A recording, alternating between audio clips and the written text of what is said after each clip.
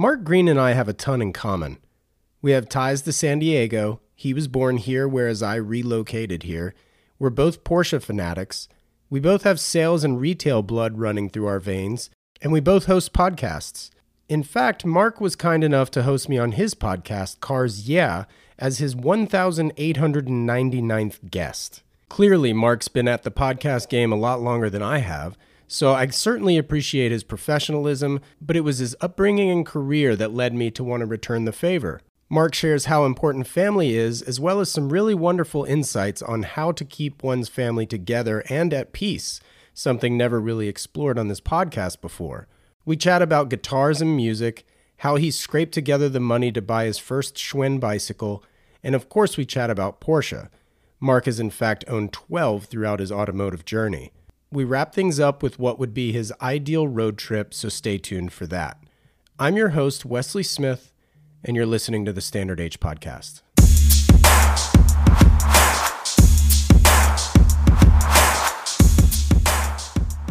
Mr. Mark Green, welcome to the podcast. I appreciate you taking the time. Well, so formal, Mr. I always thought I was kind of like your surf buddy from the north, so we got to dude this out a little bit. Yeah, we can dude it out. As you mentioned, you're a San Diego guy originally. Originally, grew up in La Jolla, part of San Diego, and was a long-haired, don't laugh because all that hair is gone now, but I was a long-haired surfer dude. Grew up, spent my youth there on the beach, and wonderful, wonderful place. It was great, and there's many aspects of it I still miss. Still have friends and some family down your way. So, Southern California, San Diego is hometown. Sure. Awesome. What did your folks do? My father was an architect in San Diego, had his own firm the entire time, from the time I was wee little guy. I was technically made in Japan. My parents were stationed over there. My dad was ROTC when he went to engineering and architectural school in Oklahoma, where he met my mom. And then when he got out, he had to do his service time for the Army, part of ROTC program. So they went to Japan and then came back. Oh, awesome. Well, I sort of fancy myself a Japanophile for starters. And then, of course, I've hosted some architects here in the past, and I've got another one coming up, actually. So also very much into architecture, so that's cool. Yeah. Do you remember the first band and or album that you remember being your favorite as a kid? Band or album? Yeah, I do. You're going to laugh at this, though, but I was very young. The Monkees. Yeah, of course. My sister and I got one of those little record players that plays 45s. Yep. And we got Monkey albums. And the reason I remember them so well, there was that TV show. And if you go and watch it now on YouTube or wherever you watch old shows, you just go, oh my gosh, this is so bad. I mean, it's beyond horrible. But when you're a little kid, it was like cool and fun. And they had the Monkey Mobile. I mean, the cars. So that was kind of cool. But my sister was very little, and I was putting these records on, and she said, well, how's the sound coming out? And I said, well, the monkeys are inside the box singing. And she's like, right. The monkeys are in, and she was trying to look through the little speaker hole to see if she could, she even went and got a flashlight to shine to see if she could see the monkey. I still tease her about that to this day, but yeah, she was probably 4 maybe, and I think that's funny. I was 6 or something like that. Yeah. So yeah, it was the Monkees. Hey, so did that lead you into the Beatles or anything else of course. Like a similar era? Of course, yes. And I started playing guitar when I was about 6. I went and took formal music lessons from a classical guitar teacher that taught scales first and reading music. My mom used to put a timer. You have to practice 30 minutes every day if I'm going to pay. If I'm going to pay for these. And when you're a kid, part of you you just want to learn songs, but he taught a different way of learning. And I'm glad he did, because later on when I was in high school, one of my many part-time jobs was teaching guitar to younger people. I worked in a music store and taught guitar to little kids and so forth. And that summer job ended not so well, but that's another story. The guy basically didn't pay me all summer and then tried to stiff me at the end of the summer. Gotcha. Yeah, but my dad went down and kind of straightened things out for me a little bit. So That's too funny. Yeah. Well, usually when I talk guitars, I usually ask, Fender or Gibson. You've got an electric behind you. It looks more like a Fender. Oh, it's a Strat. Yeah, Stratocaster. It is, yeah, it's a guitar I bought years ago. It was a special edition that Fender made called the Hot Rod model. Again, I'm a car. So you see a theme here? Yeah. I am wearing my Alfa Romeo shirt today for you. But they made 200 of these, and it's candy apple red, which was the color of my first Schwinn bicycle, something I saved Amazing. up for to buy a Schwinn bicycle. And the pick guard is engine-turned aluminum. Wow. Which is pretty cool. So when my son was about 7, he wanted to get into the guitar. So we went to Guitar Center. I bought him a electric guitar. And then I bought this one for myself because I'd always wanted a Fender Strat, but I couldn't afford one way back when. Sure. So now I have one hanging on the wall, and I've still got my Washburn my wife bought me when we got married 36 years ago, and a couple other guitars. Gibson Les Paul. It was fun. It was just, we played a little bit in high school, and, one of the guys that I played with went on to be a rock star. Robin Crosby went on to be one of the lead singer guitarists on Rat, which was one of those 80s band with the big hair and the tight clothes, and everything. Yeah. Yeah, so he went on to be a superstar. Yeah, music was cool. I love the Beatles, Rolling Stones. Then again, I graduated from high school in 76, so that era was just Led Zeppelin and, all the music. I love listening. I like pretty much all music, except I don't care for rap. And some country western I have a challenge with, but other parts of country western songs I really like a lot. So classical, opera, I love music. It's great. Yeah, totally. Did you get to see any of those huge acts live? Oh, yeah. Did you go to concerts? Yeah. Oh, yeah. I believe the first concert I went to, this is a funny story. I saved up, and I was always working for myself. So I did have some money, but I bought tickets to Fleetwood Mac. Oh, wow. And, okay. Yeah, they were playing in San Diego. And so I went to pick up my date, and I pulled up I was driving a 67 Karmann Ghia back then that I completely restored, and went to the door, and her dad answers. And her dad was kind of an imposing guy, and he goes, "Joan can't go to the concert. She's in trouble." Slammed the door in my face. I'm like, oh, I wonder what happened. So I walk back, and she's on the balcony above the garage crying. "I'm so sorry. My dad's so mean," And I said, "Okay, So I thought, well, this is a bummer. I don't want to go to a concert by myself. So I went to the concert. This is how naive I was. And I thought, maybe I can get my money back. So I'm scalping tickets in the parking lot. I wasn't trying to sell them for more. I just wanted to get my money back. And I got arrested. Well, arrested by the scalp police at the stadium. Right. And they took me into the stadium and into this room. I mean, I was a good kid. I never broke rules and laws and stuff. I might have speed a little bit, but I was a good kid. And I was horrified. And they're like, "Do you know this is illegal? You're scalping." I go, "What's scalping?" I'm just like, I was first year high school. I just started driving. And so they made me sit there and scared me for a while. And I hear the concert starting. That was the startup band. And I'm thinking, oh, man, I should have just gone to this concert. Now I'm screwed. So they took my tickets away. They kicked me out the back door. I guess they kind of figured I wasn't, a criminal. Right. And so I drove home with my tail between my legs. And next morning she called. She goes, "How was the concert?" I said, "You won't believe I got arrested." And that kind of started to spread around the school a little bit because I was like the good guy. It's like, "Oh, can you believe Mark Green got arrested?" So not really, but kind of sort of. So yeah, that was my first concert appearance. It's just like, But a lot of music. Make your way up to LA, go see some bands up there. But yeah, it was fun. A lot of stuff happening that time in Southern California. Sweet. Well, you mentioned the Karmann Ghia, which is, pretty iconic, and you restored it. Did you do that work yourself? And also, what was your first car? Well, my first car I don't like to talk about, but I will. My neighbor up the street was the general manager at City Chevrolet, which might still be there in Mission Bay. Yep. Yeah. And so he came down to my parents and said, "Would Mark is he going to get a car? Because he's turning 16. And my dad said, "Well, we told him we would pitch in half towards a car." And so he said, "Well, I have a really great car that was traded in. That's a perfect starter car." So my dad told me about it. He said, "We're going to go down Saturday to City Chevrolet." So I'm, glorious minds of I have, I'm thinking, ooh, Corvette, Camaro. Oh, yeah, So we get down there. We go to the back lot. It's not even out front. And it's this 1967 Chevy Nova 4-door. Total grandma car. The little engine. It still has the plastic seat covers with the little bumps all over them they had back in the 70s and 60s. This car looked brand new, but it was not cool at all. Okay. And so I'm kind of trying to, be very stoic and sense my appreciation for what he's doing. But I'm like, I don't want this car. I like Porsches, And so my dad said, well, how much do you want for it? And he goes, well, look, this little lady traded it in. I'll let Mark have it for $300. Wow. And so my dad goes, 300. He goes, yeah. And I even put a new set of tires on it and a new battery. I mean, he was giving me the car, really, Right. I mean, just he liked me. I took good care of his kids. I watched his kids for him. I think he thought I was a good role model for his children, perhaps, because he had a son that was a little unruly.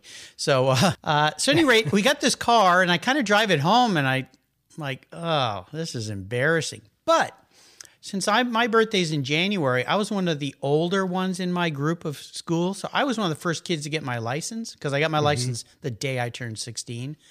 And that car was great because I put those surf racks on it, those old green, rubber colored surf racks they used to have back in the day. And I could go and take all my friends surfing. We could throw all our wetsuits in the trunk. You didn't care that much about it. It had those plastic seat covers. So if you were sandy, it didn't matter. It was easy to clean. And so that was my first car. But I saved up as much as I could to get rid of that thing as soon as I could. And in about 9 months, I sold it for $950. Wow. Yeah. Well, he gave it to you. Yeah. I even went up and said, Mr. Brown, I hope you're not offended, but I'm going to sell the car and I want a sports car. And he goes, that's okay. That's cool.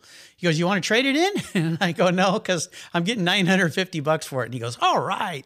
He was proud because he's a car salesman, right? He understood. So I bought a 67 Carmen Ghia that was in Point Loma. Now, La Jolla, Point Loma, the area, is not that far away. But so I went over there. Well, I hadn't really driven stick cars much. Now, I had a motorcycle that I do, so I understood the clutch and stuff. But so my mom took me over there, and the guy wanted $1,200 for it. So I had enough money to pay cash. It was a nice car. It was in good shape. And then he said, okay. And so he goes, you want to take it for a drive? And I looked at the stick and I said, no, why don't you drive me? I was like, uh-oh. And he drove me and it was fine. So my mom says, looks like a deal. I handed over the $100 bills. And then my mom said, see you at home. And she left. And I kind of got in the car and he goes, what's wrong? And I said, I've never really kind of driven a stick before. Uh-oh. And yeah. So he said, well, listen, I'll teach you. So he spent about 15 minutes teaching me just around the block. And, he said, just slip the clutch if you can't, And so I drove the thing home petrified. I stalled at every intersection. I'd come up to some and forget to even push the clutch in, and a couple of times people honking and yelling at me, get out of the way, and I'm like, ah. But I made it home and it ended up being a great car. But to answer your question, I promptly took it over to a friend's garage. We stripped it all down. And we painted it in his garage. I sent the engine out, had it modified from a 1600 to a 2110cc. I knew somebody that his dad had a shop, so I got deals. I bought the parts myself. And then I took the seats down to Tijuana and got them all recovered with leather and corduroy inserts, put a killer stereo, of course, with big speakers and all the stuff you do. Corduroy. Yeah, corduroy in the inserts, the middle section with leather on the outside. Incredible. Yeah. Not so friendly with sand and such, however. No, but you know what? You just put a beach blanket down, for surfing and stuff. And I had surf racks on it and everything. But I love that car. And we painted it a mixture because I wanted a Porsche but couldn't afford it, of Porsche Guards Red and Porsche Signal Orange. 50-50. And so that car kind of glowed. If you parked it next to a red car, it looked orange. And if you parked it next to an orange car, it looked red. Wow. Yeah. And I blacked out some of the script and stuff. And it was a fun car. I had that car all through high school. I was known as the Ghia Kid from all my friends in school. My parents got me a personalized license plate, the old California blue plates. Oh, cool. I still have it hanging on my wall, Ghia Kid. and a plaque on the dash that they had engraved that said Ghia Kid. And I sold that car in college. I had it my first 2 years in college, and then I'd saved up and I bought my first new car, which was a first-gen Scirocco. And I sold that car to this girl who I'd known for a long time who really wanted it. And really sad, about 4 months later, a friend said, "Did you see what happened to your car?" I think her name was Tracy, if I remember right. And I said, "What?" He goes, "Tracy was hit by a drunk driver. Your car is like total. She's in the hospital." Oh, no. And I said, "What?" So I went down to this place. It was real close to my house where they had towed it to. And that car was, crunched. The whole front end, the roof had wrinkles. I mean, it was horrifying. Right. And the guy came out and he goes, "Are you here to pick up the car?" And I said, "No, but this used to be my car." And he's like, "Oh man, I don't know what happened to the gal that was in this car, but I heard she was really hurt." And so he said, "We're just going to scrap it." He goes, "You want anything from it?" And I said, "Yeah, I'd like to have all the name tags." And you still had the Ghia Kid license plate and a bracket. And so I just took all the stuff off the car. I still have it all kind of as a memento. And I went to visit her, and, her mom gave me a big hug when I walked in the hospital room because she said, "You'd put those silly 4-point seatbelts in this car," because, I like race car guy, Oh, right. It probably saved her, huh? Saved her life. Yeah. Yeah. It's they had to kind of cut her out of the car, and because the doors had been squished. I mean, she really got popped hard, but she survived, and thanks to the 4-point harness. So thankfully she had them on because they were really kind of a pain in the butt to wear. But the Ghia Kid died, and long live the Ghia Kid. Yeah, it's kind of sad that car went away. So anyway, that's the Ghia story. So what do you think got you into cars to begin with? I mean, just being a young boy, just loving like Matchbox cars, or like what was the impetus? Yeah, that started it. My mom said vroom vroom were my first words. I just loved cars. Now, my dad was not really into cars, but his first sports car when I was 5 was a 1949 MGTC. Oh, so that's a pretty unique, car to have, to be driving around in. But before that, I was into cars. So I started getting Matchbox cars. I still have all of them, whole lots of them, and then evolved into Hot Wheels. I love to make models. So I wouldn't just buy one model, I'd buy 3 and make one car out of 3. So I'd mix some match parts, put 2 engines in it, and I'd cut things with a hot knife so that I could extend the frame. So I was like a car customizer, but oh wow. But I just like that stuff. My dad's creativity as an architect and an artist rubbed off on me. We were always going to art museums and things, and later on, we may talk about it today, my career in advertising and design. But cars were just always a part of me. I even got a picture of me in my first car, which was a 1958 Garton Cadillac, a metal pedal car that my uncle gave me that was his when he was little. And I was about 1.5 years old when my mom put me in that thing. I probably couldn't pedal it at that point, but I had that until we moved at one point, and then my mom gave it away. Thanks, Mom. I was so mad. I said, "Where's my Cadillac?" She goes, "Well, you're too big for that. I gave it to the neighbors." I'm like, "What? I want to have that for my kids someday." So, yeah, but I have a picture. I'll send it to you if you want, of me sitting in my first car, wind blowing through my hair, driving I think it was yellow, but the picture's black and white. This was back from 1960, probably. So, yeah. Gotcha. That's so cool. So what were you doing to earn money in high school? What was your first job? Well, I had a job in elementary school first. My friend Steve Fitch and I started the Playboy Bar. Okay. So our entrepreneurial, and he's been an entrepreneur his whole life. I pretty much have been. So we started this idea of a clubhouse in his garage. We built out this clubhouse inside of his garage, and we called it the Playboy Bar. And we only would let boys come. And we made this big band. We found some old Playboy magazines in the attic that were his dad's. And so we made a collage out of them. Now, this is back when Playboy was pretty tame. Okay. I'm not a perv, right. But young boy interesting girls. I get it. Yeah. So we made this big board and we did a collage, and then we flipped it over and did the other side with Surfer magazine pictures of surfing. And every Saturday we would open from 10 to 1. And we figured out if you went down to the Alpha Beta grocery store and bought big Alpha Beta brand quart bottles of sodas, we could make drinks and we would sell them for 10 cents a piece. But if you put 4 ice cubes in the cup, it only cost you about 4 cents worth of soda. More ice, less drink. They do that in bars to this day. Right. And we'd clear about $20 in an afternoon. His mom would make popcorn, so we'd get them all thirsty. So, like the nuts on the bar, drink more. And then we had surfer magazines there. This guy down the street, his dad was a distributor for liquor. So his dad gave us all these old neon beer signs and, all this stuff. And there was another man on the street who was a FBI agent who drank too much. And we would raid his trash can for all the wine bottles, and we filled them with colored water and put lights behind him. Oh my gosh! So you said you're in 5th grade. You're like an 11-year-old kid doing this stuff? I think we were 11. Yeah, it was 5th or 6th grade when we started the Playboy Bar, and then my sister and her friends said, "Could we come and work as waitresses and get tips?" And so my sister was, 8 or 9, so they would come and they would walk around and serve. I mean, it was hilarious.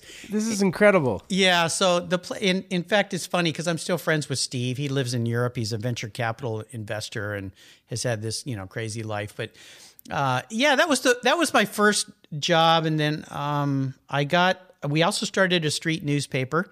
So we would create a newspaper and my dad would print it for us. And we tried selling newspapers to everybody on the street and the streets around us. And then we tried to sell advertising in the newspapers. Do you have anything you want to sell? So that was kind of a fun venture. And then let's see. When I was 12, I started detailing cars. So I started my own detailing business. And that started with my next door neighbor, Mr. Swanser, again, the FBI agent. He bought a brand new Mercedes 450 SL when they first came out. And I went over and I said, "Mr. Swanser, could I wash your car for you?" And he said, "Yeah, sure." So he even let me back it out. I wasn't even driving. Let me back it out and drive it over in front of our house. And I spent all day on that thing. Brought it back and he said, "Wow, Mark, this is really nice. This looks better than the day I bought it." And I said, "Well, thanks." And I started to walk away and he goes, "Well, wait a minute. How much do I owe you?" And I said, "You're going to pay me?" You're like, ding, ding, ding. And he said, "Well, I didn't expect you to do my car for free." He goes, "I'd like you to clean it every month." And I went, "Well, I don't know. What do you think it's worth?" And he opens his wallet and he goes, "How about $20? Okay, a 12-year-old in the 70s, $20? I only had to detail 3 cars and I could buy a new McLeod surfboard.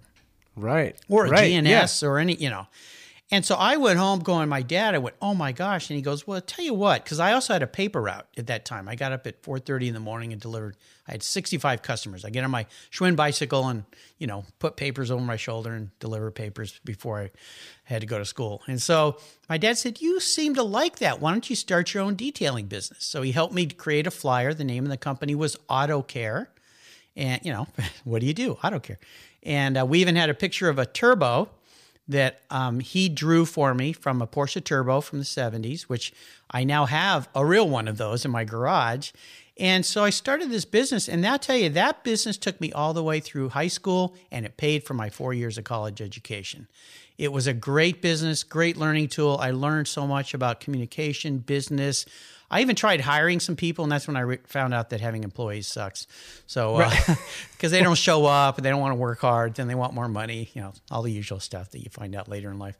So, so crazy. Yeah, so I was always kind of hustling, because my parents, they didn't do allowances. My dad came from farm stock, grew up on a farm in Texas, and he said, if you want to make money, you got to work. Right. And all my friends, La Jolla was a pretty affluent place, and all my friends were getting money from their parents and they didn't have to work. And I thought, oh, maybe that's what life's like. But thank goodness my dad taught me otherwise. Yeah, totally. So where'd you end up? Did you go to college? Yes, I went to UCSD for 2 years, and that's where I met my wife. And then I ended up transferring to San Diego State because those first 2 years, I didn't know what I wanted to do. I had 2 different majors, and I was like, I can't figure this out. But a guy that was a friend of my dad's who was a landscape architect, he hired me to do drawing for him, technical drawings of irrigation systems. Mm-hmm. And so that was another side hustle that I had. And I'd do it. I'd pick the plans up on a Sunday night, and I'd have to return them on a Friday.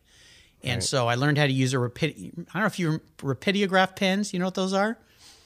Not by name, but I'm sure if I saw Yeah, one, they're I'd like a recognize pen that you fill with ink, and they have a little barrel tip, and they come with different thicknesses, and you can draw different lines with them.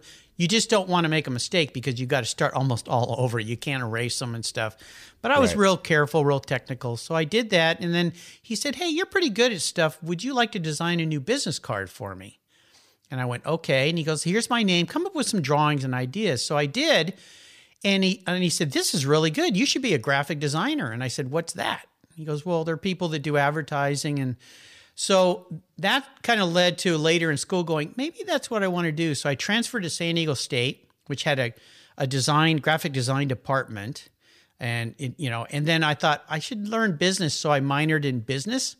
So I would go over to the business school and put on my button down shirt half the time, and then take that off and put on my crazy wild Coogi sweater or whatever it was back then, and be an artist. So I was kind of doing this left brain, right brain thing on the campus. But I started a graphic design business in college. And so instead of doing the projects the professors wanted, I asked them if I could do real projects for clients that would pay me, which would in turn pay for my college on top of the car detailing I was doing. So again, kind of hustling lots of different balls all the time. That's probably why I literally never went to one party in college ever. That's so funny. I was working all the time. Yeah. Gotcha. To keep my surfboards new and my car with cool wheels and engines. And, like I said, my second year in college, I bought a brand new car, paid cash for a brand new Scirocco.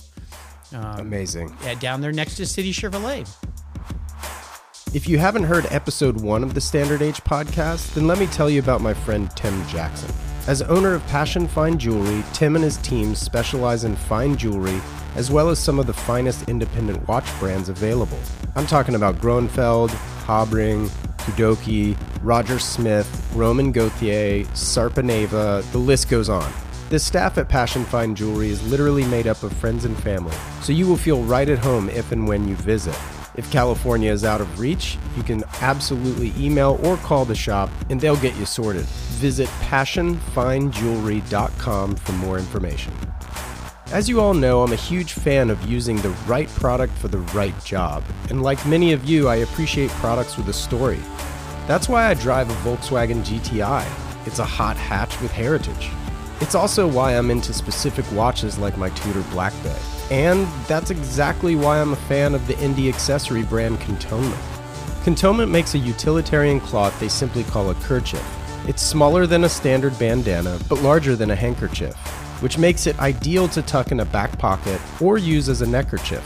I always take one on a bike ride or have one with me as a backup face covering. Not only do these kerchiefs satisfy several functions, but they look great too. Each set features illustrations celebrating icons of product design like the Omega Speedmaster, the Fender Stratocaster, or my favorite of course, a classic GTI. Follow them on Instagram at Cantonment Co. That's CantonmentCo, or visit them at cantonment.co. And use the code STANDARDH in all caps, no spaces, for 20% off of absolutely everything in their online shop. Now let's get back to the show. All right, so after college then, I guess, is that approximately when you started or continued your graphic design business? Or Yes. I got an internship at a small agency in San Diego called Warner Design. Great guy named Richard Warner. He had 3 women working for him, and they were in an old house. You know that really steep part of Laurel Street there when you come up from the airport and head into the Balboa Park, that really steep part? He was right at the base of that, and there was an old house there that he had rented part of it out. It was actually the garage. It was an old Victorian home. And so I got an internship my last semester at school, and it was a paid internship because I was always trying to figure out how to I didn't do anything for free. Everything was, how could I work and make some money to pay? Because I was renting a large house in Pacific Beach and then subletting 3 of the bedrooms. And so I put my name on the lease, but I could lease the bedrooms for enough that I could live there for free. Gosh, so I lived Wheeler there for and dealer. Yeah, I lived there for free for 3 years, and it had a 3-car garage, and that's where I did all my detailing. So I had a full detail shop set up in there, and I always parked my car in there because I was picky about my car. And one of my roommates wanted to pay, so I charged him more to park his car in there at night. And so anyway, but that worked out great. So I ended up getting hired by Richard Warner. And my first job there was a paste up artist. This is before computers. There, I aged myself even more again. And my desk literally was in a closet. There was this little closet off of the hallway, and they took the doors off and put a desk. I think they used the closet door as my desk, and I was a paste up artist. So that was my first job. And about 6 months in, I went to Richard and I said, how can I make more money? And he said, well, bring in work. Because he basically would go out every day and meet with people and bring the work back for us to do. And I said, okay, how do I do that? And he said, well, why don't you put a suit on Friday and come with me downtown San Diego? We walk into high-rise buildings. We look at the big blackboard, we were doing mostly commercial real estate work at the time. Sure. And we go up and try to get past the receptionist so we can meet with somebody. And so I learned from him. He was really great. And that, fast forward, that evolved into my partial equity ownership in the company. So I would get a percentage of all the work I brought in on top of the work that I did. Right. And I even said, well, since I'm working Thursdays and Fridays as an account executive, could I do the work I would have done on those days on the weekend so that I could get paid my full-time job as a paste-up creative guy, but also be bringing in the work? And he's like, well, if that's what you want to do. And I said, yeah, I want to make more money. So I've been kind of juggling balls there, but I was there for 11 years and great job. We built that company up. I think when I left, there was close to 20 people working there. We had grown so much, he'd bought an old house in Old Town and turned it into an office building. And I helped with the design of that because my dad was an architect. So we built that out and so forth. And, and that led to one of the accounts I landed, which was a startup called Griot's Garage, car care and tool business, catalog business, again, pre-internet. And that job I brought in because I like cars. This is a cool account. And eventually I became friends with the owner of that company. And it was still very small. There was only 4 people. And he said, do you want to come and join me and help build this brand? Yeah. And I took a huge gamble because it meant moving. He wanted to move up here to the Pacific Northwest. We had to leave our whole family. My wife was a civil engineer. She's the smart one in the house. And so we brought our 2 kids. They were real little, 5 years old and 5 months old. And she came up here and I said, why don't you stay home? I'll just start working so you can raise our kids and don't have to work anymore. And so she retired 29, I think it was, 28. And so that led to Griot's Garage, which I was there for 20 plus years doing everything from marketing, advertising, merchandising. That's why, Wesley, when I had you on my show, we talked about this. I love what you're doing because I did that. I went out and sourced products, branded products, designed products. We sold those things for the garage. So car care products, we developed a whole line of car care products. I designed bottles. I wrote manuals on how to use things. I designed packaging, graphics, ended up designing our corporate headquarters. So I got to be creative and business-like. I traveled the world looking for products. I got to start vintage racing, did that for 12 years. So I got to work in my passion tied with my love for cars and for business. It was really a tremendous opportunity, even though I had to sell my convertible 911 because it didn't do too well in the rain and buy a coupe when we moved up here. Yeah, no kidding. So obviously you relocated to the Pacific Northwest. Where specifically? 27 years ago, we moved to Gig Harbor, which is an hour south of Seattle. It's a little kind of like Sausalito is to San Francisco a little bit, although we've got Tacoma in between us. But our offices originally, when we moved here, were in Tacoma. But Gig Harbor is a beautiful little community, kind of isolated away from a busy city, the Puget Sound. It's a beautiful place. Not much surfing. That was my next question is like, what kind of adjustments were made just from a lifestyle perspective, given that you have such a rich surf history? Everything. It was a major, major move.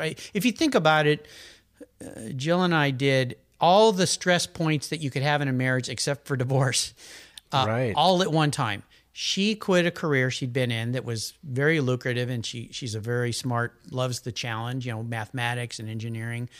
We had 2 little kids. I changed careers and businesses completely We moved to a completely foreign place where we knew nobody. We left all of our family, all of our support, our parents, her parents, cousins, all those people. We left everybody and came up here. And Gig Harbor then was pretty small place. There was like 2 decent restaurants and 1 grocery store, coming from Southern California. And the weird thing was also culturally, it was very different because I'd go to the grocery store, Del Mar, and there'd be Porsches and Mercedes. And up here, I was like the only guy driving a bright red Porsche. I kind of got the stink eye from some people at the time, Yeah, kind of the old, like, who does this guy think he is? Yeah, and I'll never forget, one of the first things we saw was this pickup truck at a gas station that on the back had painted "Die Yuppie Scum, Go Back to California." So it's like... Really? Yeah, so it was like, ugh, because what's happening was a lot of migration out of California. Again, 27 years ago. And Washington State was a different place than it is now. And they didn't like people moving up here and raising the price of real estate, So it just happens everywhere, right? I mean, San Diego, if you look at North County, San Diego, you could go and buy a house in Leucadia, Cardiff, Encinitas, Oceanside. I mean, now those are all multi-million-dollar homes if you want to be anywhere near the ocean. Even Del Mar back then was not that expensive, but everything changes. So, yeah, so it was a major adjustment. And then for my wife, Jill, to go from being a professional working in an office, using her brains all day, to being an at-home mom with no support, very hard for her. And honestly, I was working so much. I mean, I was working such long hours. I moved the business up here, Griot's business up here, and I was here for 2 months before we physically moved the company, hiring people, putting our new warehouse together, getting the offices all set up. we didn't have a house yet, so I was living in my business partner's empty house he had bought on a mattress on the floor. And then every other weekend I'd fly back to San Diego. We had sold our house, so Jill was living with her parents for 2 months with 2 little kids, which they loved, but it was, not the best thing. So it was, yeah. And then when she came up here, again, I worked a lot of hours. I treated that company, I was part owner, so I treated it as my own. So it was just weekends and all the time. And then I was traveling a lot. I'd go to Europe 3-4 times a year for 7 to 10 days on business trips to look at factories and look for products to buy, go to big trade shows and so forth. So it was a huge adjustment. It was very challenging for both of us, probably more for my wife because she was at home here with kids and needed this mental stimulation of business, and didn't have any friends. And also coming from Southern California, I remember one day I came home, she goes, "I think we moved into Vampire Village." Oh no. And I go, "Why?" And she goes, "There's no people. Nobody's outside." Well, we moved here in April. It rains a lot up here. It's gray. The days are short. Southern California, everyone's outside, t-shirts, flip-flops, go to the beach. Yoo-hoo, And so culturally, physically, mentally, it was a challenge. I look back down and you forget pain. You just do what you do. But it was a great experience. It enabled us to do a lot of things. Enabled her to stay home, raise the kids, because real estate prices, we bought when there was a recession. So we went from a smaller house to double the size in this private gated golf course. Our friends thought we'd hit the jackpot, but it's just because the house was so much less expensive than down there. Nice home. We still live in it. Was a great community to raise our kids. Very safe. There's a country club, swimming pools, tennis courts, horses. I mean, beautiful place. It's away from the mainstream city, but it was a good move. And in hindsight was a great thing. Yeah, well, that's fantastic. I don't want to glaze over this because I think it's an important thing to talk about. But a lot of people are in relationships, marriages, otherwise. What do you think was the characteristics or the kind of tips and tricks to keep those waters calm with so many outside forces being so rough? And I mean, aside from just compromise to the nth degree, what do you think? I mean, obviously you're still married, so yes, yes, which is kind of rare these days. Yeah, 36 years. Well, congratulations. What would you attribute that to? Well, we love each other. That goes a long way. Supporting each other. Jill's a saint. She just never, she's not a whiner. I mean, even when I get, the man gets the cold, I don't feel so good. Well, suck it up, dude. Suck it up, Buttercup. You got a cold. What's so wrong with that? I mean, she just doesn't, she's not a complainer. I think that helps. But I'll tell you something, my grandparents were married a little over 70 years. My dad's parents, they were farmers in Texas. I think she was 15, he was 17 when they got married, something like that. Right. And I asked my grandfather, he was here for our wedding. We got married in La Jolla, the Presbyterian church there. And I said, Grandpa, what's the secret to a long marriage? And he said, well, do everything she says. And my grandmother gave him an elbow to the ribs. And she said, don't lie to the boy, Bill. And my grandfather, I didn't know him that well. He lived a long way away. We didn't get to visit him very much. I remember when we would do our monthly phone call, my mom would literally put a egg timer. And my sister and I had 3 minutes to talk, because long distance calls were expensive. And so we had 3 minutes to talk to him. So I didn't really know the guy that well. So having a visit was kind of special. And then he got really serious. He was always kind of a jokester, he was a cowboy, real cowboy, rode a horse up until probably the day he passed away. And he said, no, here's the secret, Mark. He said, you need to be willing to give more than you expect back all the time. And if you do that, and if she does that, you'll have a great life. Sure. And I've always tried to remember that when I'm feeling maybe a little selfish or not getting enough attention or something. I've always tried my best to do that. And Jill's, like I said, she's great. She's fantastic. She doesn't complain.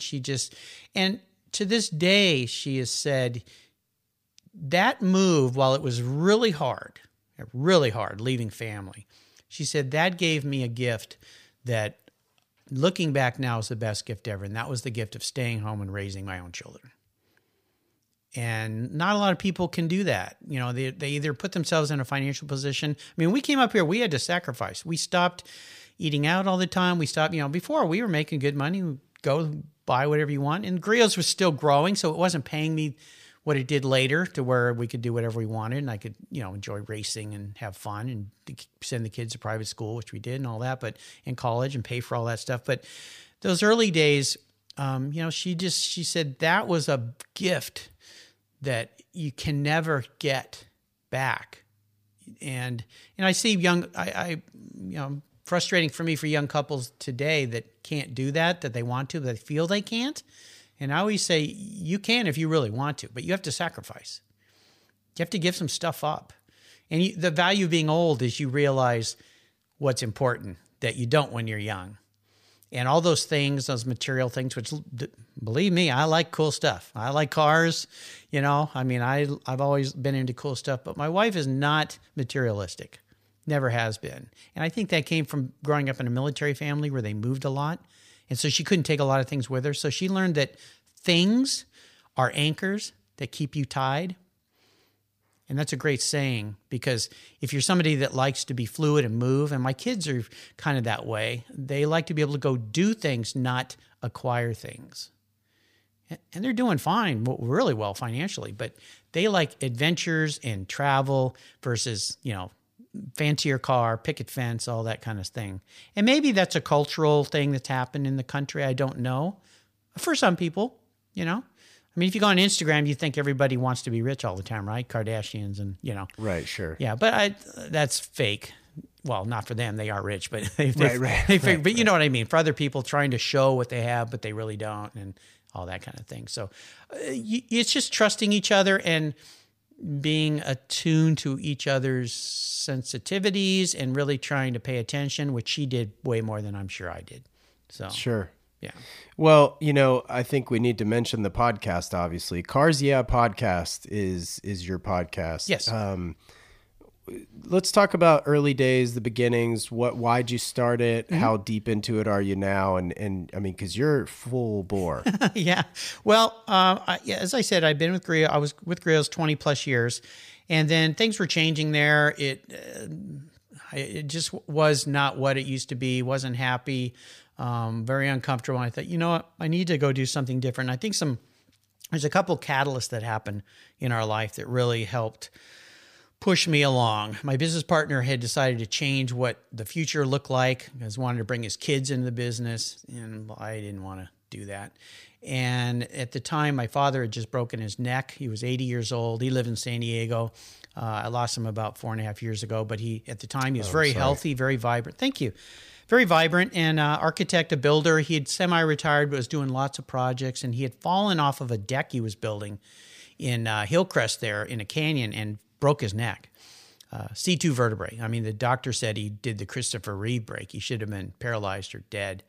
And he was in very good health, though. He was very athletic, went to the gym every day, ate well, and that probably is what saved his life. So he was going through all that rehabilitation stuff, really a challenge for him.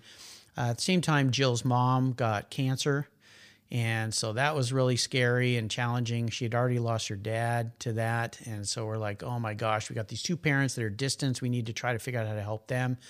And then my wife got a tumor in her leg, and it resulted in a very serious surgery and kept her off her feet for months. And so she needed to be cared for. So it was kind of a combination of those things. Said, okay, maybe it's time to readjust, refocus. Now, we had just finished putting our daughter through college. She went to University of Redlands, graduated, and my son was attending his first year at RISD, Rhode Island School of Design.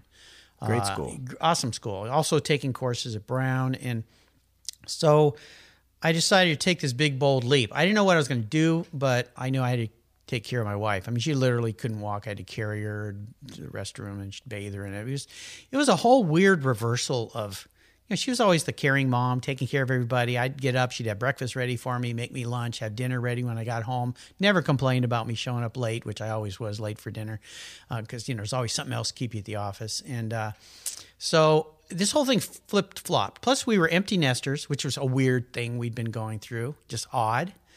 Sure. Nobody in the kids' bedrooms every night. It's like, kind of sad. My kids are great. I love them. And, now I don't know if I want them living here all the time, but, but they're supposed to be on their own, right? But I love it. Don't worry, Mark. It goes for us kids too. The other way around. Yeah.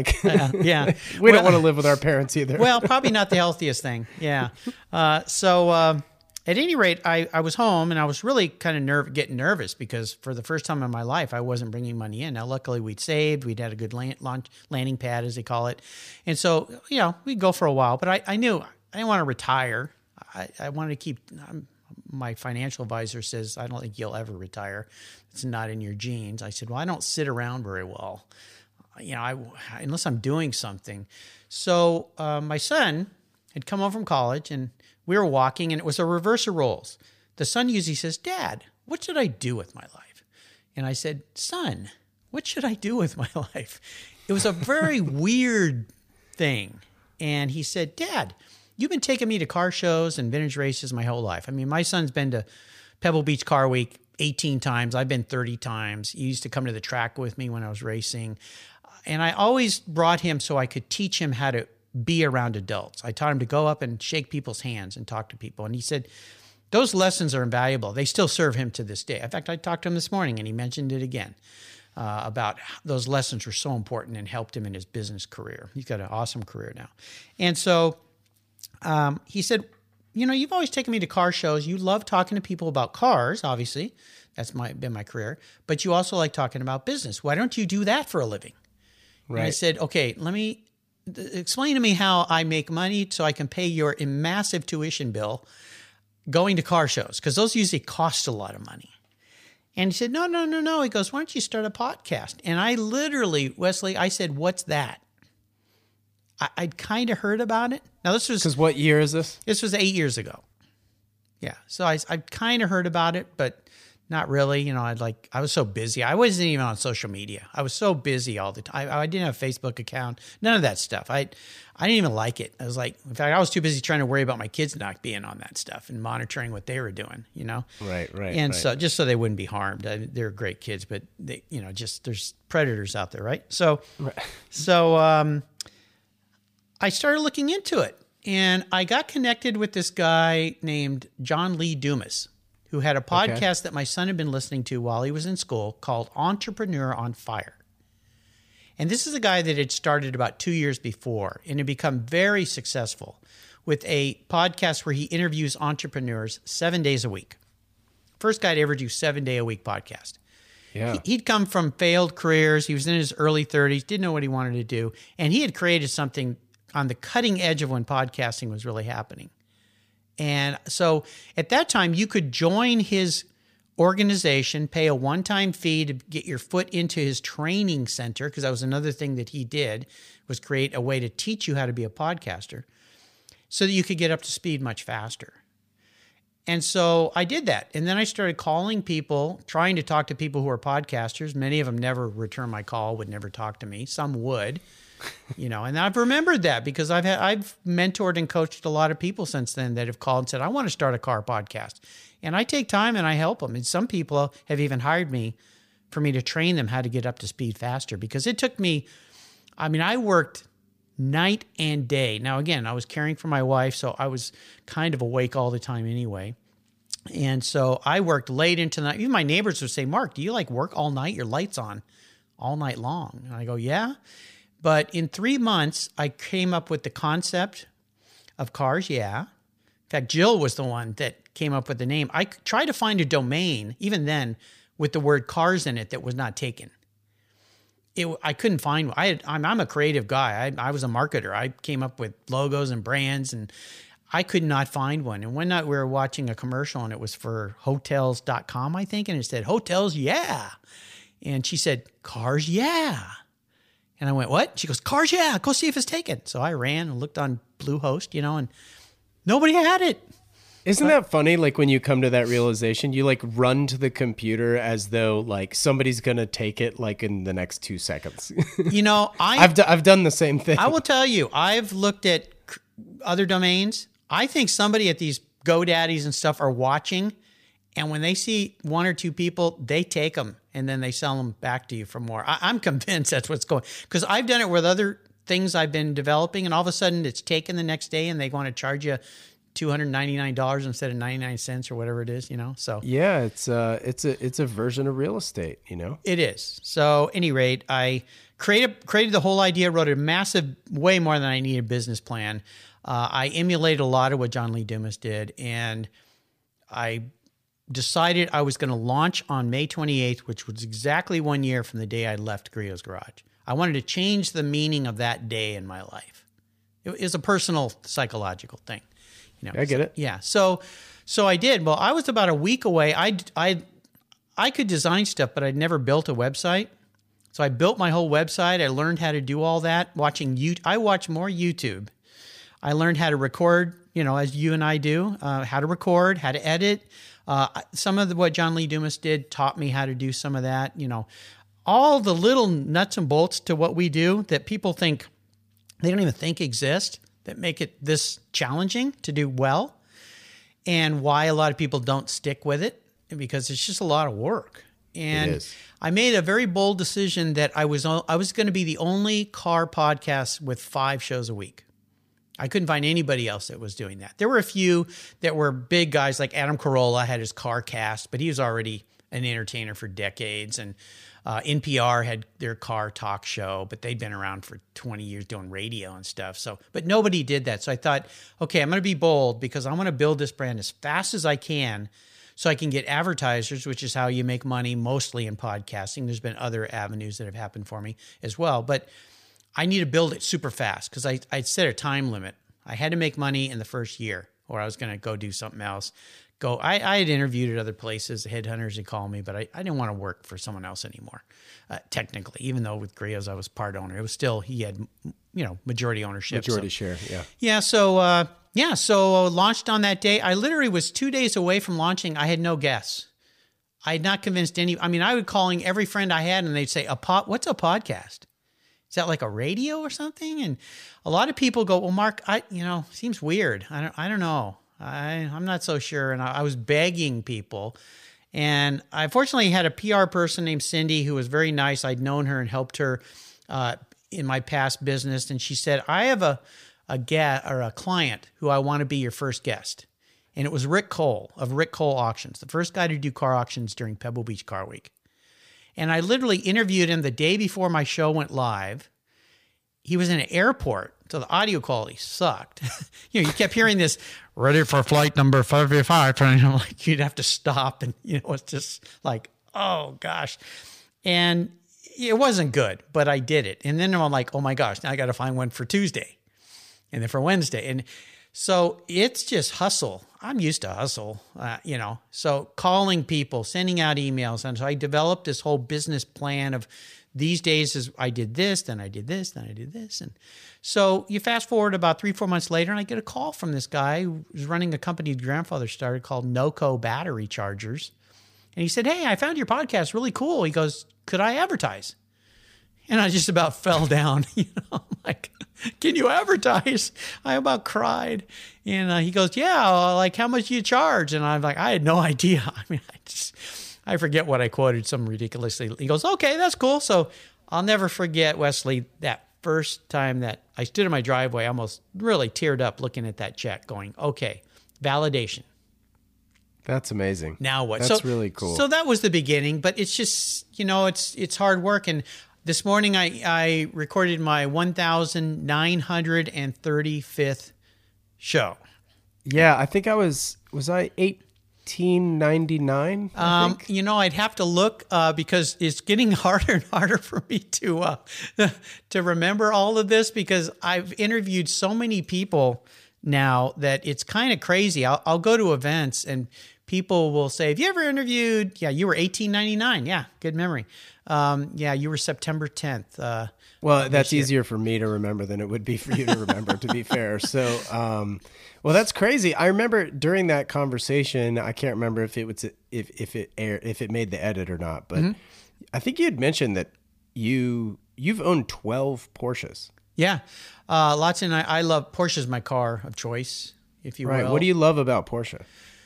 Well, I like the German factor because I like things that are well designed and well engineered. That's always been part of my deal. My dad always taught me to buy the best you can afford, but wait until you can pay cash for it. So save up, but don't settle. That's why when I had enough money to buy up my first bicycle, he said, well, what do you want? I said, I want a Schwinn Stingray. Well, they were about $20 more.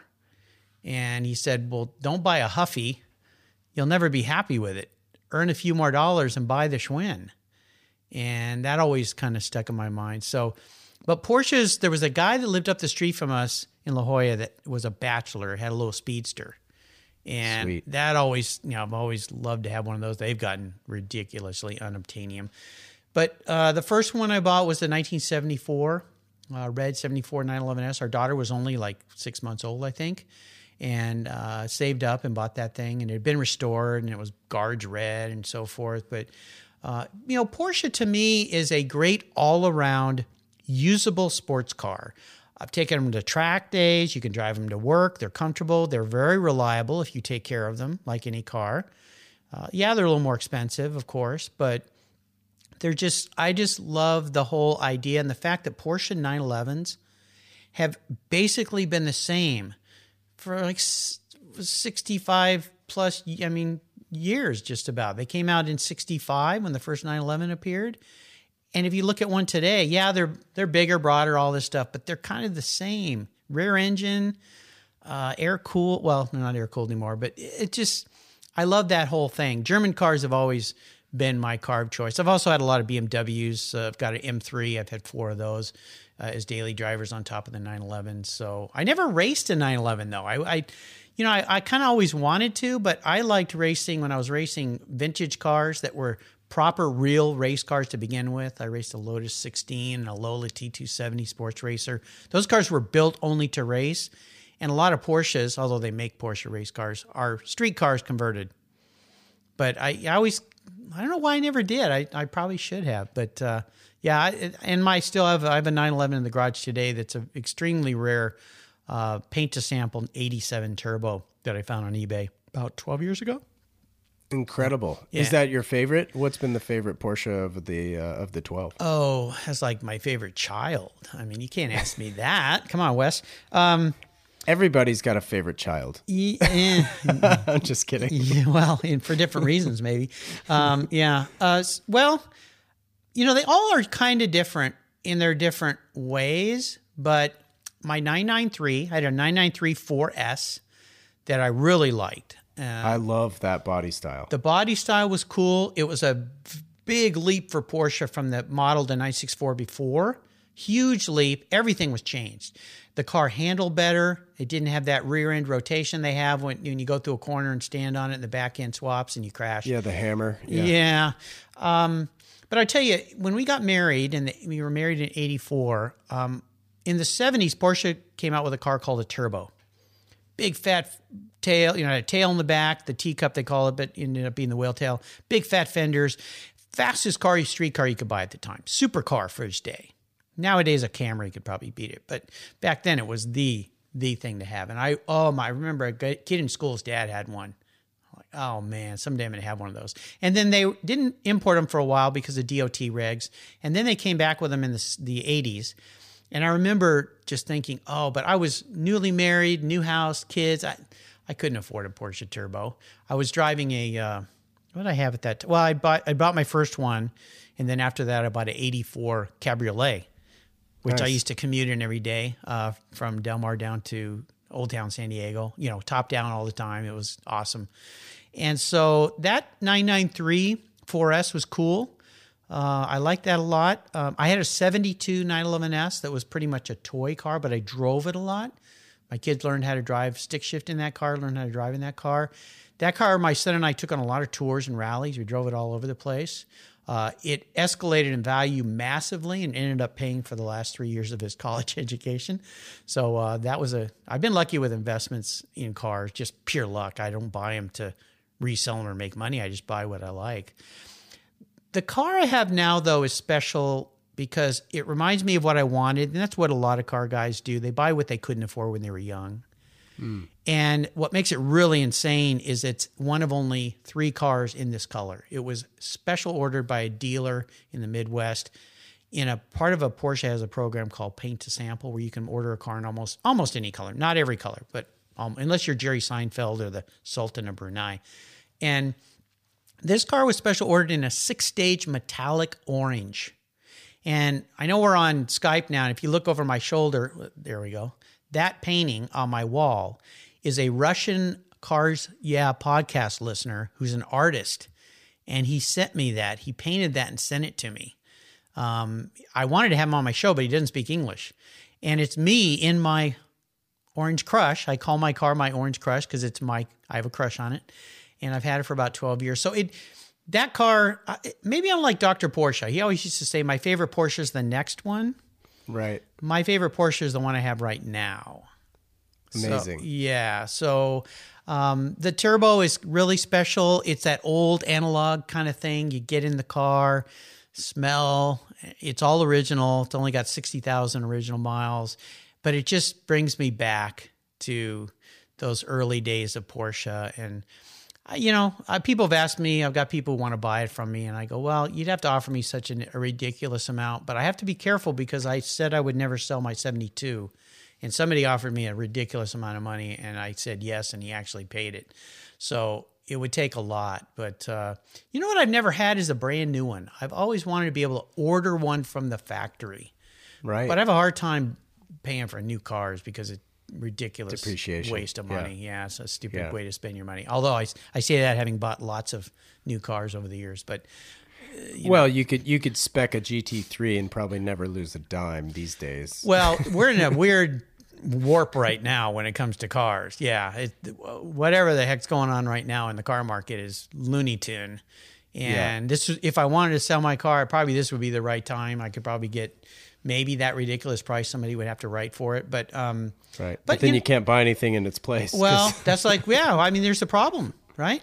Yeah. What are you going to buy? Everything's escalated. It's kind of like real estate right now. So your house is worth how much? Well, you got to go live somewhere. Right. Well, you mentioned the E46 M3 that you've had since new, if I'm not mistaken. 04. Bought that car new. I've had 4 of them. I had 2 E36 M3s, and then I bought the new E46 when it came out in 01.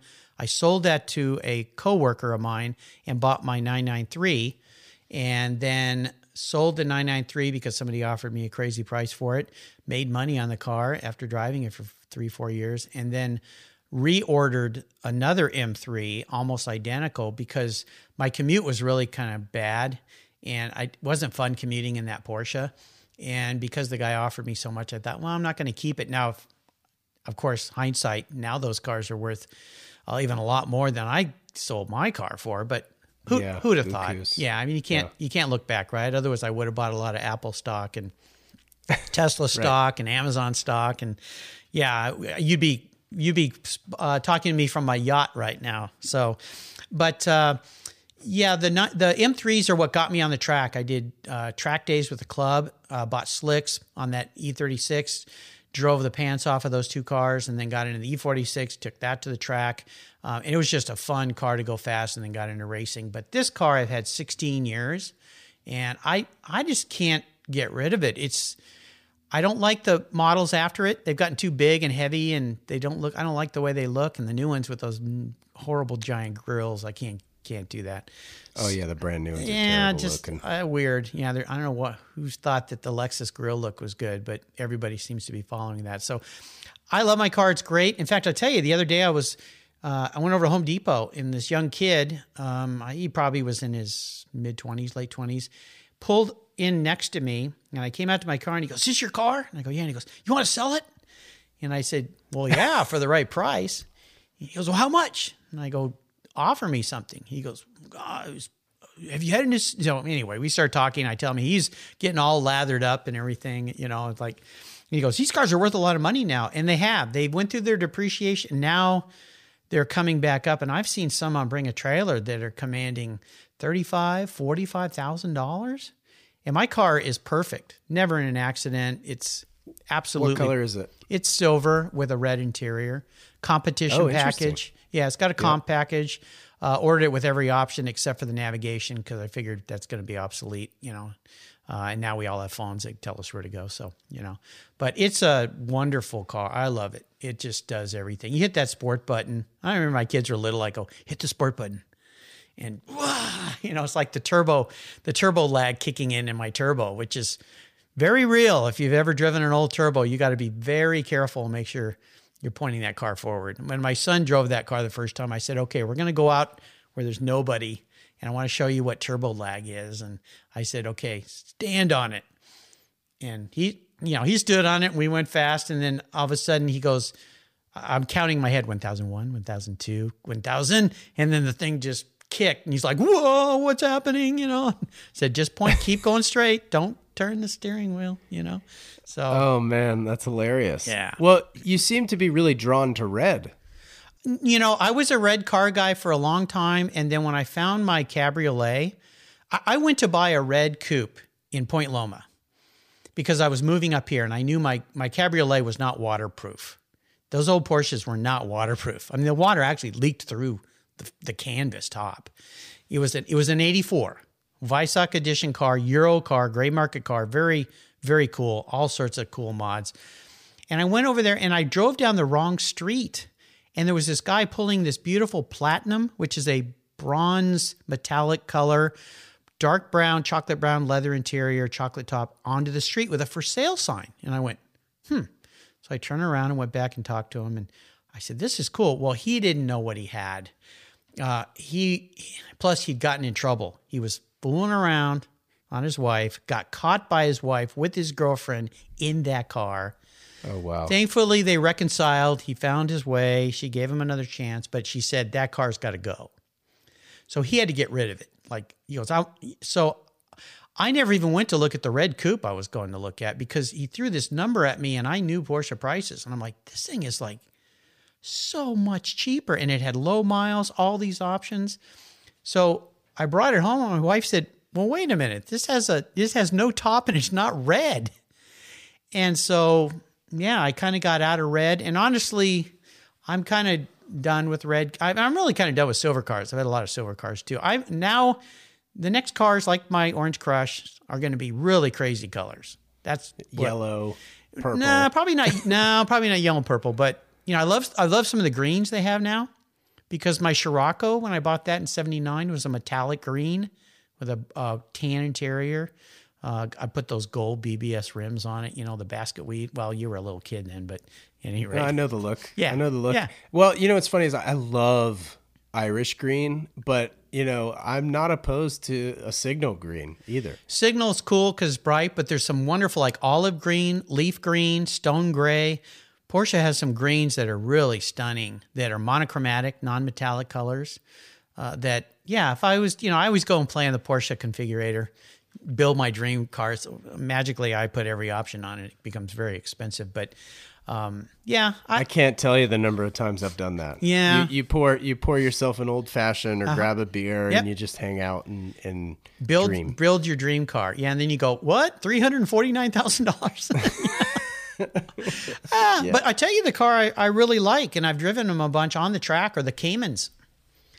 I just drove the Cayman S just north of New York City last week. Oh, really? So what do you think? Yeah. What did you think? So the leaves were changing. Yeah. I mean, it's the experience, right? Yeah. So it's not just the car in that moment. It's like the surroundings that I'd never been to, that I'd always want to drive a car through. And my good buddy Kyle kind of facilitated that to happen, and got some great photos, and just had a wonderful afternoon. But I was selling Audi, Jag, and Porsche back in 2004 when the 997s were on their way out, and the 996s were on their way out. The 997s were on their way back, on their way in. Yeah.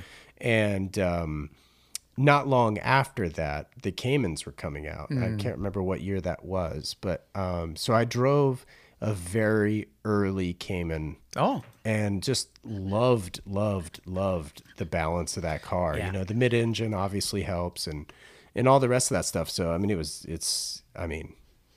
a Cayman S. Like if you're not gonna get a 911, get a Cayman S. Oh hands down. yeah, or the GTS.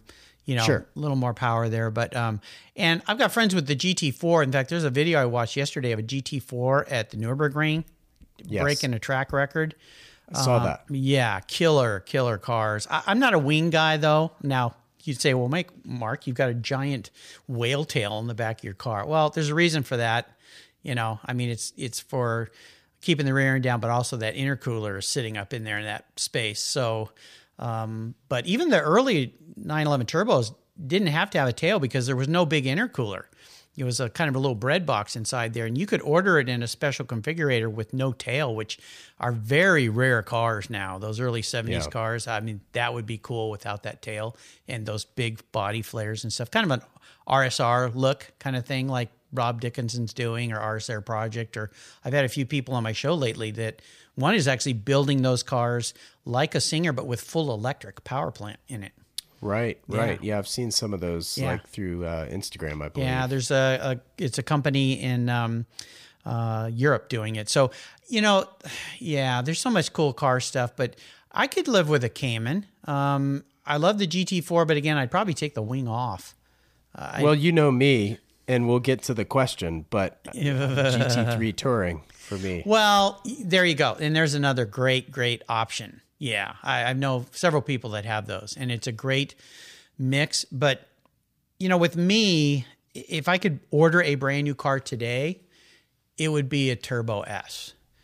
And I'll tell you why. Lightning quick. I'll tell you why not the GT3 or the GTRS or RSR, any of those. Again, I'm not a wing guy. I'm kind of past that. And where I live up here, it's not like you yahoos in California that can go as fast as you want down the freeway. You can't do that in this state. You cannot speed here. I mean, 5 miles over, they'll pull you over. They've got unmarked cars on the highway patrol. It's ridiculous. Really? Yeah, it's no fun. But honestly, you shouldn't be going too fast anyway in the street. That's how people die. So track's where you go. And I'm probably done with doing track days with a GT3. But I've had friends who bought those and then as drivers, and then realized very quickly, these are not comfortable at all. I mean, very stiff clutches. And even if you have a PDK, it's very stiff suspension, not comfortable. Their wives don't like to go with them. And so they've reverted back to a Turbo S, which is just, you're never going to use the speed anyway. Seriously. Right. Just as quick, but much more comfortable. And has kind of a wing thing on the back, but not the crazy tall race wing that you see on the GT3s. But the Touring is great because you get away without the wing, and it kind of is subtle, Well, Mark, just wrapping up here. Last question, Yes. which is one that you asked me. Uh-oh, you're going to turn the mic on me here. Thanks. What is the dream drive? What car are you taking, and who's in the passenger seat? Oh, man.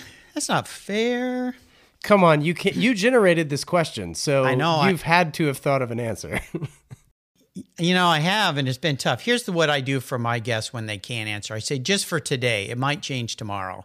Because some That's fair. people I've had on my show are very diplomatic. I actually had a guest last week that said, I'd like to take a drive with God and ask him some questions. And I'm like, well, that's the most unique answer I've ever heard. But all sorts of things. Well, let me think here. Here's what I'd like to do. I took a lot of nice, fun road trips with my son. One car we didn't talk about I had was a Beck Spider that was built by John Wilhoit using all Porsche parts. He's a builder down in Long Beach, up in Long Beach for you. Builds some magic cars, built this insane car. And my son Blake and I, when he was 8, flew to Long Beach and spent 5 days driving it back up the coast. So I would pick my son to go on another road trip. The trip would probably be in Scotland because there's some roads up there.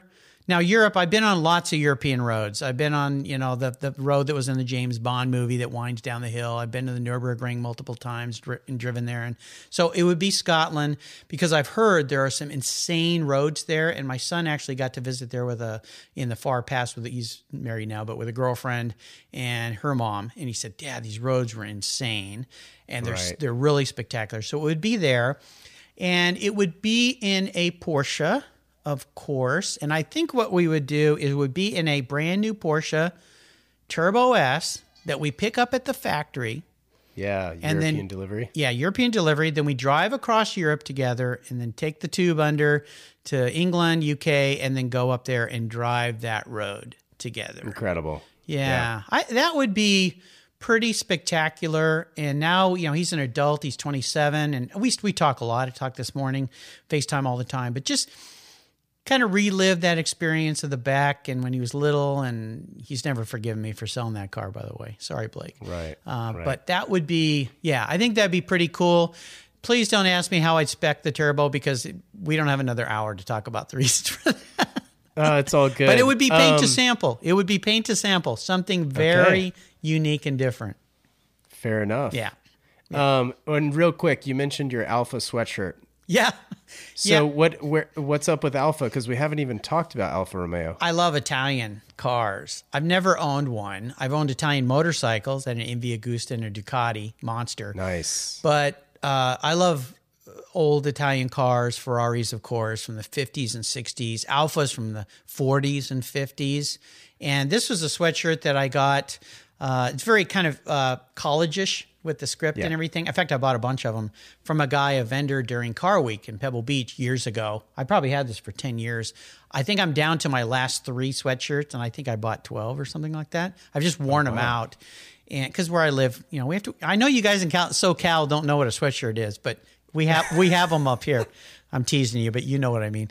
So I love Italian. Look, if it rolls on rubber, there's something about it I love, right? Yep. So, and that's Cars Yeah is all about, is our love and passion for cars, and then wrapping all of that into your career and your passion. And that's why I enjoyed having you on the show, Wes, because you love cars, but you're kind of in a different career path than strictly auto, but standard A's, come on. You tie it all together. So I love talking to people about being inspiring. I'm inspired by you because you're doing this thing on your own and launching this. And it takes me back to my days when it was just me trying to launch a business. And now here I am. It's just me. I'm the only guy here at Cars Yeah.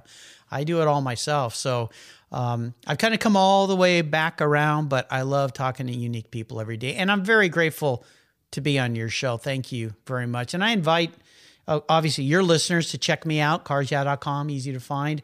You'll find Wesley's show, and all my past 1,900 plus guests have their own show notes page, but you can find me on any podcast app. And if you come to the website and click on the free book button, I'll send you my free filler up book, and you'll get your name in the hat for giveaways, which I'm doing all the time, which I'm giving away a book this week, actually. So there you go, carsyeah.com, Instagram, Facebook, LinkedIn. I'm everywhere. Awesome. Yeah. Mark, thank you so much. You're a consummate professional, and I appreciate your time. Well, thank you, Wes. Best to you. Success to you. I have no doubt you're on your way. So there you go. Thank you for your time today. Thank you, sir. We'll speak soon. You're welcome. See ya. Okay. Bye-bye. Bye. I'd like to thank Mark once again for taking the time, as well as Jensen Reed and Super Beautiful for providing the theme track, and of course to Clear Audio for providing the noise-canceling headphones. Hope you guys enjoyed the episode. We'll definitely catch you in 2 weeks' time. Take care of yourselves, and see you then. Ciao.